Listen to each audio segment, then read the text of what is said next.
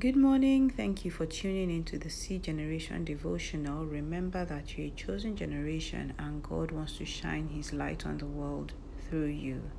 1 Timothy chapter 6 from verse 6 to 7 says, "True godliness with contentment itself is great wealth. After all, we brought nothing with us when we came into this world, and we can't take anything with us when we leave. Our Father, we thank you for the words of wisdom that we have read through your word. Father, we pray that you help us to always remember that, Lord, we brought nothing to this world and we will take nothing out. So help us to be content regardless of whatever stage we are in life. In Jesus' mighty name, amen. Today at our devotional, we're going to be studying about ambition that is driven by greed. So what exactly is greed? It is the intense, insatiable, excessive, and selfish desire for more of something than is needed. So greedy ambition is the intense and insatiable desire for things like money, wealth, power, and so on.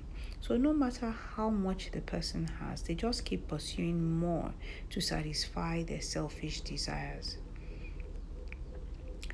We live in a society that places value on people based on what they have, and because of that, some people are driven to keep striving for more and acquiring more at all costs.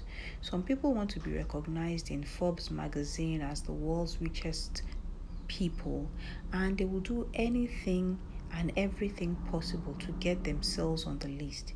And because of that, they're never satisfied with the amount of wealth that they acquire, and they just keep pursuing more and more. For some, they just want to be able to show off their lifestyle on social media. So they greedily pursue and acquire more cars, more designer clothes, more mansions, and more things that money can buy so that they can have millions of followers who envy their lifestyle. For some, it's all about having power. They have the money, but they just need to have all the power and be in control. And a lot of the war and conflict that the world is facing today is as a result of people who are power drunk, who are greedy for power, and who just can't seem to get enough of it. So their greedy ambition for more power drives them to extremely crazy things. They just keep doing all kinds of things that are terrible and impact negatively on the world around them. And all the time, we read or hear stories about corrupt politicians and business leaders who embezzle crazy amounts of money, and it's all because of greedy ambition. But it's not only those who are excessively rich or who are at the top of their careers or who are in business or who are in government that are prone to greedy ambition. Anyone can be. When you value yourself based on material possessions and your excessive craving to acquire material things is what is driving you to want to succeed, then your ambition is being driven by greed. So what does the Bible say about this kind of ambition? 1 Timothy chapter 6 from verse 9 to 10 says, "But those who desire to be rich fall into temptation and a snare, and into many foolish and harmful lusts, which drown men in destruction and perdition.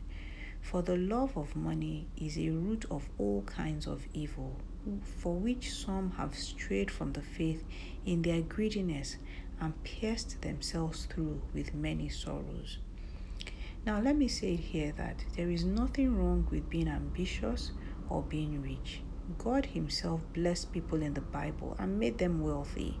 So, for example, Abraham was a wealthy man. His son Isaac was wealthy. Solomon was an extremely wealthy man, and so was Job. So, the verses we just read in 1 Timothy chapter 6 doesn't say that money is the root of evil, but the love of money, the greedy craving for money, is the root of evil.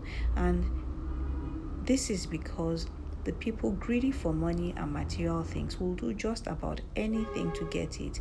And it is that greed that causes them to do many harmful and terrible things that draw them away from the faith and bring all kinds of sorrows to them. So, as God's children, we are to balance ambition with contentment and not pursue material things or possessions the way that ungodly people do.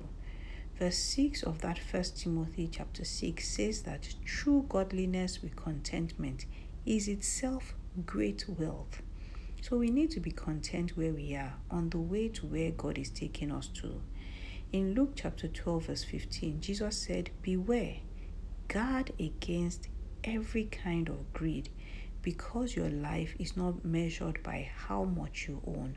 For Jesus to say beware, he's telling us to be extremely careful, because anyone can fall into this temptation of greed. Because our lives are not measured by how much we own, we should not value ourselves the way unbelievers do. We should value ourselves the way God does. So don't let